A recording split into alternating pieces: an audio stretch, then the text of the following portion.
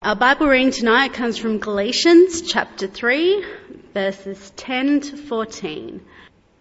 All who rely on observing the law are under a curse, for it is written, "Cursed is everyone who does not continue to do everything written in the book of the law." Clearly, no one is justified before God by the law, because the righteous will live by faith. The law is not based on faith. On the contrary, the man who does these things will live by them. Christ redeemed us from the curse of the law by becoming a curse for us. For it is written, "Cursed is anyone who is hung on a tree."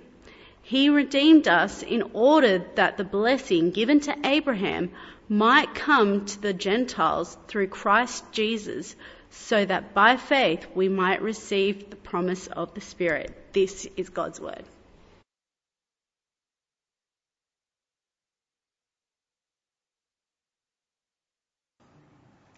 I think I got my first telescope when I was about 11 or 12. And I've always loved just the idea of looking out into the universe and seeing just the amazing size of the thing. I remember looking through the telescope for my first time and seeing the rings of Saturn and just knowing from books just how big that really is, and how the solar system is just one tiny speck in our galaxy, and how the galaxy is just one speck in the greater universe, and just what a testament to God's amazing power. But it's amazing to think that there are even smaller things in the universe, tiny things that when you zoom in and you look at them, they're almost like a universe in and of themselves. And so I'm going to entrust this little clicker now. Here we go. That's behind me. Wonderful. That's pollen, zoomed in through a microscope, and you look at that and think, wow, tiny bits of pollen. That's what's making some of us sneeze like crazy come springtime. I mean, no wonder. Some of them are so spiky. You can just imagine them now. That's what's doing it. It's up in my nose and causing that. But zoomed in, how amazing does that look? This is the eye of a fruit fly. How does that work? Like having little spikes or hairs on your eye. I mean, if you wanted to blink, wouldn't that just be annoying to have your eyelids cover that? And how that works, I have no idea, but zoomed in, that's what it looks like. And this one, snowflake. And you look at that and you just think, that is amazing. And there's that saying, no two snowflakes are alike, they're all different, they're all intricate. That is truly amazing.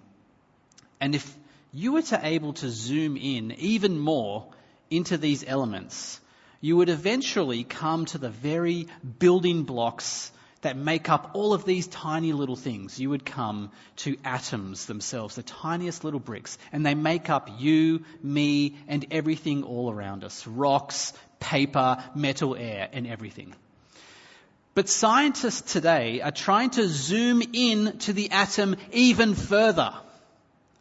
And the way that they're trying to do this is that they're trying to smash atoms into each other, to try and break the atoms into smaller pieces so that they can see what those pieces are like. And so over in Switzerland, they've invented this circular tunnel, which is about 27 kilometers in length, and its purpose is to send atoms round and round and round and round and round in these tunnels, going near the speed of light. The atoms, they go around, and then they use magnets to make these atoms go brrr and come into each other's paths until, boom, they smash into each other and they explode. And then the scientists, they analyze what they discover, looking into the very heart of the atom. Tonight, we are going to be looking into the very heart, the central heart of the gospel. The gospel is the momentous news that the entirety of our Christian faith is built on. Now, I wonder if you were ever asked by someone, what is the gospel? What would you tell them? How would you answer that question? Now, of course, there are many features of the gospel that people might mention. You know, the gospel is about how God came to give us fullness of life. It's about forgiveness of sins, the future resurrection, eternal life, God's kingdom reign and peace, or shalom on earth. It's about reconciliation. It's about God's grace. And while all of these things might be true features of the gospel, we still haven't gotten to the very heart of the gospel that makes all of those things around it possible. That central thing that we call substitutionary atonement of Jesus. Substitutionary atonement. That Jesus on the cross took the full punishment that we deserve for our sins as a substitute in our place, thus completely satisfying God's wrath and justice that were against us. John Stott, in his book The Cross of Christ, says that substitution is not a theory of the atonement. It is rather the heart of the atonement itself. None of the surrounding features could exist without it. And he's right. Without the payment for sin being made by Jesus' blood in our place, there simply wouldn't be a kingdom of God, because there'd be no subjects in his kingdom to rule over. There'd be no forgiveness, no resurrection, no grace, no fullness of life, no shalom, no reconciliation. Simply put, there would be no good news at all. There would be no gospel without substitutionary atonement. So back to that question. If someone was to ask you, what is the gospel? How might you answer? Maybe in one sentence. That's really hard to do, actually. And I tried for a while to think about this. But then I came across a sentence that I just couldn't improve on from a Christian theologian, Kevin DeYoung, who puts it like this. He summarizes the gospel. The holy God sent his righteous Son to die for unrighteous sinners so that we can be holy and live happily with God forever. I thought that was an excellent summary and one worth committing to memory. The holy God sent his righteous Son to die for unrighteous sinners so that we can be holy and live happily with God forever. So, at the very heart of the gospel, the very core atom of the gospel is substitutionary atonement. Jesus' death in our place for our sins. However, I'm wondering, can we go even deeper? Can we smash that atom open and see if there's more glorious detail inside that will cause us to grow even more in thankfulness and more in worship of Jesus? And I think one particular verse, which we'll mainly focus on from the reading we just heard, does that very thing, and it's found in verse 13 of Galatians 3. Christ redeemed us from the curse of the law by becoming a curse for us. For it is written, cursed is everyone who is hung on a tree. So there it is. Deeper in the heart of substitutionary atonement is Christ became a curse for us. This is at the core for how he atones for our sins. So let's unpack this amazing event. Firstly, what is a curse? You know, that verse speaks of the curse of the law, but what is this curse of the law? And what is it to even be cursed in the first place? You know, today when we think about curses, we think about things like someone or something being under some kind of spell, or something that brings you bad luck or misfortune. So sometimes you hear someone say something like, oh, that football team, oh, they're cursed at the moment. You know, they're just having this bad streak. They cannot win anything. Or you might hear someone say about another person, oh, did you hear so-and-so? He lost his job, his car broke down, and now he's sick in hospital all in one day.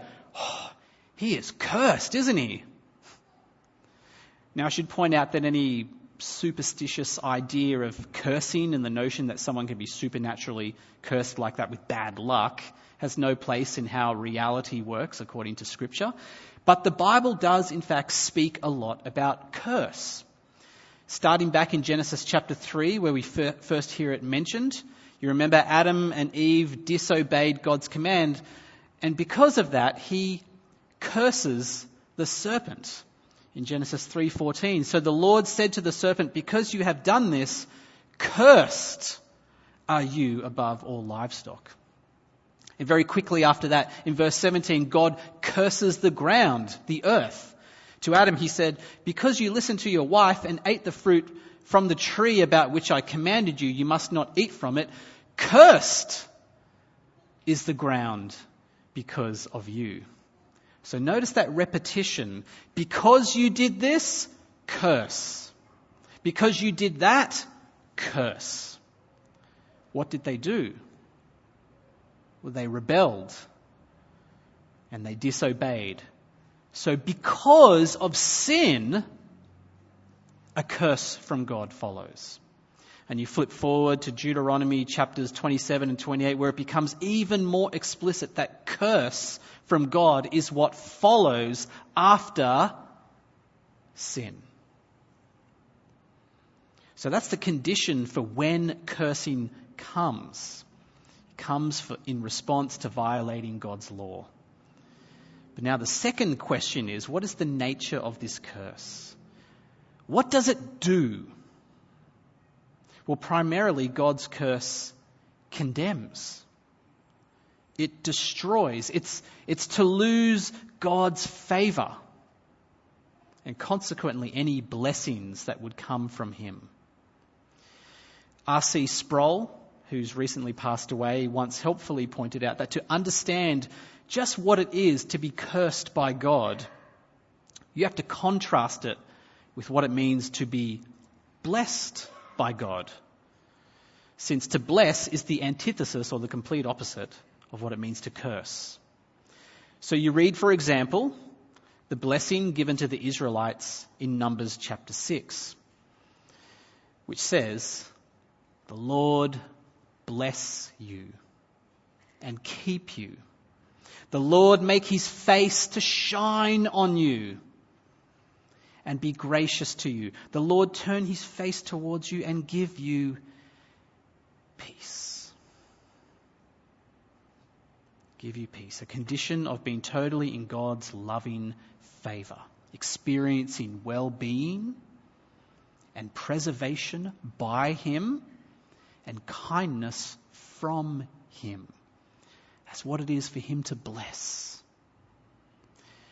Now, if you want to understand what it is for God to do the opposite, to curse, then look what happens when you take those verses and flip them into their opposites. So Sproul commented that for God to curse would sound like this.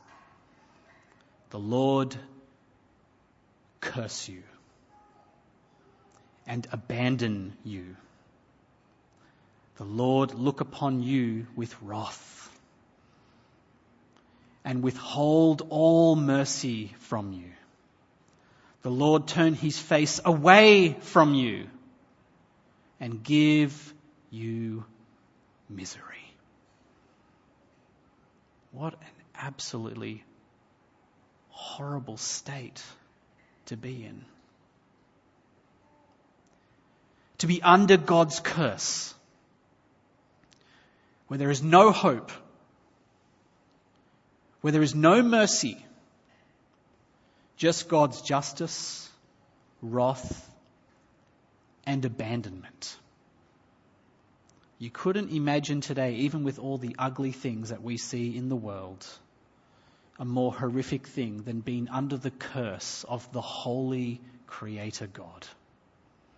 The effects of it in this life now and the full effect of it later when one steps into eternity.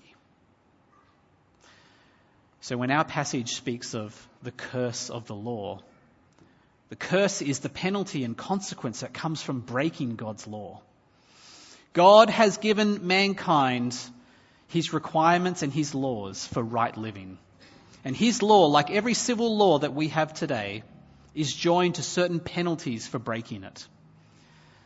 And anyone who violates his good and right law becomes the recipient of the just wrath of the lawgiver. God's good law is now against you if you violate it. So here's the big question for all of us here. Have you ever violated God's law? Ever? Even once? Ever lied? Ever stolen anything? Ever downloaded something that you shouldn't have? Ever looked at someone with lustful intent? Anything that you know God has said not to do? If so, then apart from Jesus, you are under the law's curse and on very shaky ground. James chapter 2 verse 10 amplifies it even more when it says, "For whoever keeps the whole law and yet stumbles at just one point is guilty of breaking all of it." And yet we know that deep down we fail God's standards every day, all the time, if we're honest with ourselves. Now at this point some of us might be tempted to think, but you know what? I'm not a bad person. You know, there are worse people out there than me. And besides, surely the good that I do will outweigh the bad, right? That will surely count for something, won't it? That was basically, as I was sharing at the start there, the way that I thought when I was a teenager. And how many teenagers think today, I've noticed. That my good works will cancel out the bad and count for something. But here we read in our passage that it counts for nothing. Absolutely nothing. In fact, verse 10 tells us that thinking like this just makes it worse. It says, "For all who rely on the works of the law are under a curse. As it is written, cursed is everyone who does not continue to do everything written in the book of the law." Paul quoting from Deuteronomy 27:26. So if that's you, if you think you can earn points with God by doing your own good works, then you are relying on the law. You have therefore chosen to be under the law, and by doing so, you've chosen to be under curse, because all that living under the law can do is leave you still cursed, because no one can do it. So we are stuck. The law comes to us, God's law comes to us with cries of guilty, guilty, guilty. But then, the atom is split open. We come to verse 13, and it goes right to the heart of the gospel. Right to the heart of Jesus' substitution for our sin. Christ redeemed. He bought us back from the curse of the law by becoming a curse for us. What does it mean that Christ became a curse for us? It means that he wore the sins of God's people as if they were his own. He never sinned, nor did he ever become a sinner. But when someone becomes a Christian, all of their guilt and all of their shame and disobedience, every breaking of God's law, are transferred onto him. And on that cross 2,000 years ago, he wore all of the sin of all the people who would ever throughout all time come to him. And in that moment on the cross, you could almost hear as Jesus cries out to the Father, my God, why have you forsaken me?" You could almost hear the reply from his Father, "The Lord curse you." and abandon you, my son. The Lord look upon you with wrath and withhold all mercy from you, my son. The Lord turn his face away from you and give you nothing but misery and death.